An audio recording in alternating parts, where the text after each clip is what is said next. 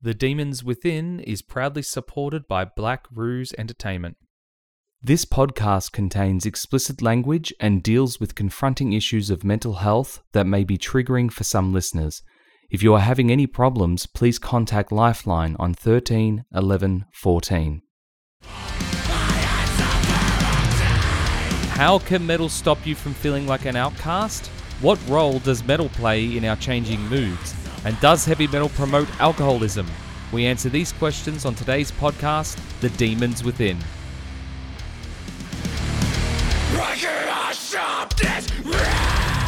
Thank you for tuning in, guys. It is Liam Frost-Camilleri here, sitting with my good friend Dante from Nabarus. How are you, man? Hey man, yeah, I'm pretty good, doing good. We might start by you talking a little bit about maybe your first experiences with heavy metal and, what sort of led you to go down the path of heavy metal to begin with? Oh, dude, that's an easy question to answer. It's like literally, so you know how like when you're growing up, you got your mum's side music, then your old man's side music? Yep. Yeah, all right, so whenever we get into the car with mum, it would always be fucking Robbie Williams. That's why I've grown to hate Robbie Williams so much. And same with my brothers. It's just fucking torture. But then we hop in the car with dad and you're freaking listening to metal music like Korn, Metallica and shit like that, dude. It's just so fucking awesome. And we just listen to that all the time. Yeah. So that's where it kind of started, really. All right, so it's more of a family influence then. Like your dad listened to it, you gravitated towards it because you weren't so fond of Robbie Williams, and then that sort of led you down the path. Yeah, yes, pretty much. That's the moral of the story there. Nabarus is quite a sort of melodic death metal, sort of metalcore sort of side. What made you gravitate towards heavier music? Well, back in the day, we'd be listening to Linkin Park, Korn, and all that. They're not like the heaviest side of it, but it's like you get the introduction to kind of screaming technique instead of the James Hetfield, yeah. So then we came across, you play your car games and all that, and you'll have some metal music on there sometimes. And then I got, my brother got this Nintendo Wii, and I decided to get Guitar Hero 3 for it. Ah, right. So, Guitar Hero 3 has the Through the Fire and the Flames, has Take This Life by In Flames on it. So that's where it kind of all began. That's where we all kind of found out about In Flames, and then In Flames was probably like the first melodic death metal band I probably listened to. Yep.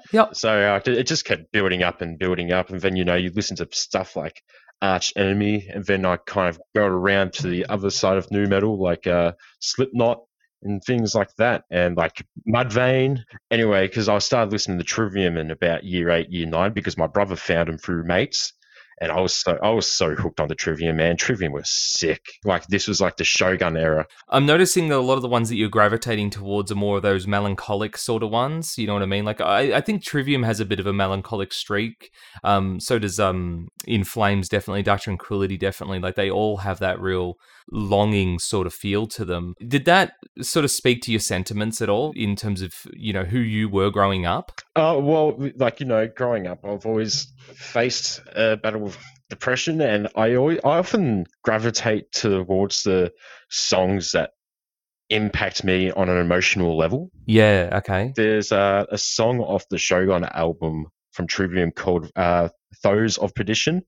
And I'm just like, these lyrics are just so sick. I just can hear them feeling with me. You know what I mean? So there was sort of a connection there with the lyrics. Like, do you always focus on the lyrics? Like, is that one of the things that you do when you're listening to music? Yeah, lyrics are a big part of what I listen to. If I can't understand the lyrics, I'll go look them up and I'll research into the song. What does this song mean and all that, and see where the actual person, where they wrote it and how they got their connection with the song and why they wrote it. That's a really interesting perspective, because some people do it because of the music flavoring, whereas you're doing it in order to get a connection with it, like clearly. Don't get me wrong. It's like I do have an emotional connection with the way the instruments are also played. Yep. It's the way the chords work with the lyrics as well, and the vocals. So it all gels together. You can't have one without the other. Yeah, for sure. So you were saying that you had some trouble with mental health. How did music play into that? Really helped me in crap times, I will admit. I'm often not the best songwriter, but I've written some pretty good riffs and I've written some pretty good lyrics I've brought up to lads before. and I haven't finished them. But I really should. But it's a tricky one because it's after a certain amount of time, you've used it as an emotional outlet. It doesn't start to work anymore, if you know what I mean. No, no, go into more detail. What do you mean by it stops working? So if you focus on something so much, like you would say, if you just play guitar every day because it's such a big emotional outlet for you, it just starts to fade, and then you have to find something new. And then it's like I have to constantly be doing something different to channel my emotions so I am stable. That's interesting. So it's almost like you have to increase the intensity in order to get the same release. Yeah, yeah, exactly.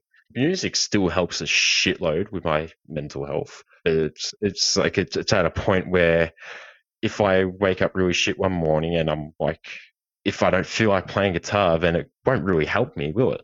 So I'll wake up and I'll start playing. I'm just like, this isn't doing anything. So I'll have to do something else. But if one morning I am feeling like shit, but I feel like playing music as an emotional outlet, then I'll be fine. It's like when you feel so much anger and you want to punch a punching bag.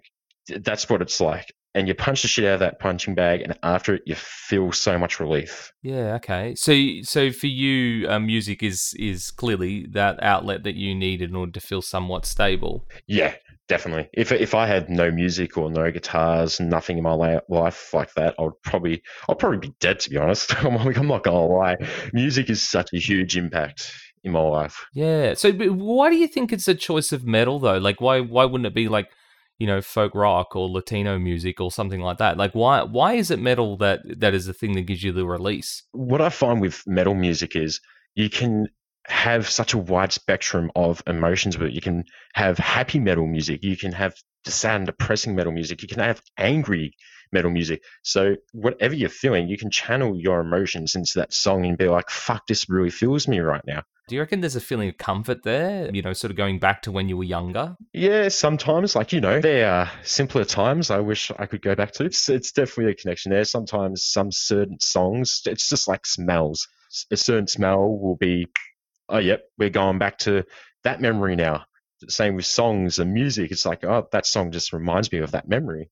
So it's like we used to always play a certain two tracks in the car. It was from Metallica's Garage Inc., like the covers, and it was Whiskey in the Jar and Astronomy.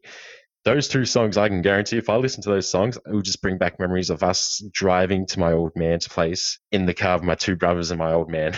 Yeah, yeah, yeah. What would you say to somebody who might be listening to this and thinking to themselves, how can heavy metal evoke a positive emotion in such a way? You don't really want to force that on someone, but it's all up to your emotional connection of what you want to listen to be honest. It's something that one person has to figure out for themselves, I would say. It's like I could throw a positive metal song to them. The sadder, more melancholic music can also have its place, you think? Definitely. If somebody was having a down day, I would be like, hey man, you should probably listen to this tune. You might connect to it. It's like you never know. So that's an experience that clearly you've had before. What's a track that you, aside from the one you were mentioning about Trivium before, what are some of the tracks that you've connected with before that have helped you in your darkest times? One of them, a huge one. This is going to about year 11, year 12. Northlane, Quantum Flux. That song just helped me to an extent that I've probably played that song over 2,000 times from year 11 to 12 to now. It's such a great song. So what does it mean to you? Like what does it give you that other songs can't? The lyrics in it, it's like, can't you see that love is all around you? It's like that song, it's just like, just float. It's one of those songs you can just float in the water, hopefully with waterproof headphones. and you can just float there listening to that song because it's just mentioning about this fluctuation of life that's all around you, and it's your life and you can experience it how you want. It's your dimension. And it's just like, that is really comforting, especially the lyrics in that song. It's almost like a belief system that you're connecting to there. Like it's not just the song and the lyrics and the bits and pieces. It's an overall feeling or almost a way of being more than just listening to a song. Would that be fair, do you think? Yeah, definitely. I reckon if you have a certain connection with a song, just I have this weird thing. If I listen to a song and I feel a connection to it, I just listen to it over and over and over and over and over again. Like later in life, and be like, fuck, that brings back some really good memories of like, changing myself. It's such a good outlet. So when you talk about changing yourself, what are sorts of changes that you've had to make, and how has music played a role in helping you make those changes? Well, at the moment, currently in the present, it's like, I've been working on my fitness side. I've been working of, being sober, which is good. And if I didn't have music for any of that, it probably wouldn't be possible. If I didn't have my bandmates as well, that would probably not be possible as well. And they're really proud of me of the direction I'm going at the moment. So, because back in let's go back a year or two, they would have to literally punch or knock the sense into me to, you know, get help or just knock out of it. If I didn't have those guys in my life, and I don't know where I would be. They've played a huge part in my life as well, my bandmates. So You're talking about a community of metalheads there. Clearly, the thing that you have in common with the rest of your bandmates, and living in Melbourne, I think if you're a metalhead and not in a band, you're not really a metalhead.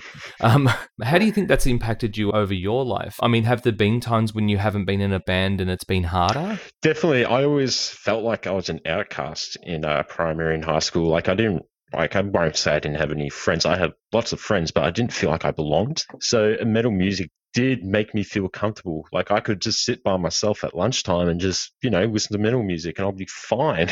But if I didn't have that music then, I would just feel anxious and just completely lost. So it's kind of cool though that afterwards you sought a group. Yeah, well, it's funny because I went to uni in Melbourne for music. I commuted every day from Ballarat to Melbourne. And if I didn't go to that uni, I would not be in Nabrus. From the person who felt like quite an outcast when you were in primary and secondary school to go into uni and be quite accepted by this group must have been a pretty amazing feeling. It was fucking awesome. It feels like I've actually got a sincere group of friends that I can actually call a family. It's just so good. I can open up to them about anything. They're always there for me. I remember one point in time I was going through a really rough patch, probably about 3 years ago, and I was like in the middle of the night, and I was really really drunk, and I called Amma, which is our vocalist, and I was just bawling my eyes out, just telling him that I just wanted to give up and shit. And he was tired, mind you. He was so tired. I could even tell it in his voice, and I was pissed drunk. But he was there to support me through it, and he talked me through it, and just made me feel good about myself. Yeah, that's amazing. Amazing that he was there for you during that time. Well, when I'm at point of low, I don't really find that music helps me. It fuels my depression. When I'm that low, it makes it worse. So especially the type of music I like to listen to when I'm that low. Well, it's interesting to sort of talk about how you're sort of opposites to that. As some people talk to me about how heavy music helps them to exercise the emotion and get to the other side of it, whereas other people tell me how sometimes heavy metal can make things more difficult for them depending on where they are at that time. Well, yeah, if I was listening to something like Quantum Flux, if I'm that low, which at that point my mindset is completely the other side of the spectrum, so I'm like, I don't want to listen to that, I would probably be feeling better. Does heavy metal support a drinking culture, do you think? Well, what doesn't support a drinking culture? It's like you go to the footy, you drink beer. You go to the pub, you drink beer. You go to a freaking Robbie Williams concert. I can guarantee you there'll be people drinking. So I don't really think it's a drinking culture, but it does swerve more that way. But it can be a lot worse. You've been on a bit of a path to become sober and done a really good job around that, especially considering we're in these COVID times and things are a little bit difficult and it's harder to connect with people. What spurred you on? What's made you think, this is something I really want for myself and something I want to continue to do? Well, actually, it's funny that you mentioned that because alcoholism is a fucking really scary place. Like it is fucking scary. It's like, oh no, alcohol is fine. Well, no, it's not. Look at the fucking path you're going down. You're lost. You are absolutely fucked out of your mind every night because of substance abuse, which is alcohol. Because I've been dealing with depression, I reckon, probably since when I was in grade 4 when I found I had diabetes, to be honest. I've felt different and an outcast ever since then. And it just kept growing and growing and growing. Anyway, and I've believed that as soon as I had that option to be able to drink alcohol legally, it's where I just turned to. And I'm just like, oh shit. Well, I'm dived in too deep now, so I may as well keep drinking. And it just kept fueling the depression, really. It's almost like your depression was causing a hole and you were drinking to try to fill it. Yeah. And so I went to uni, and I'll literally be one of those people that go, like, I'll just get off at Southern Cross Station. I would go to the fucking Bollow in the Woolworths up there and buy a bottle, pour that half into my thing, and then pour the rest with Coke and drink that, and I'd get drunk at uni and that. And it was absolutely horrific. It was scary. Now that I look back at it now, like, I didn't know back then, but it was fucking scary. Yeah, you felt out of control. Oh, definitely. I've been out of control with alcohol for ages. I think the issues that you had with depression and feeling like an outcast and alcoholism is one that a lot of people are going to be able to relate to. And I'm hoping that that can help people feel like it's okay to talk about it. It's okay to go get help. Hey, you know, this guy's going through a similar thing to me, and this is how he was dealing with it. And I think that's going to be a really powerful thing. So thank you for sharing that. The funny thing is about that is I've had work colleagues say it's an inspiration what I'm doing. I've had people Snapchat and message me saying they're going to quit drinking as well. I'm just like, well, it's an honor that I can help encourage that. But I just like, yeah, it's great. It's awesome. Like, I'm glad they're doing it. Dante, thank you so much for joining me today. And thanks, Frosty. Catch Nabarus anytime that you're around. Listen to their music, catch a show. And yeah, and again, thanks for coming on the show. No worries. And make sure you listen to Fall and Resist as well. They're a pretty good band. I appreciate that. All good.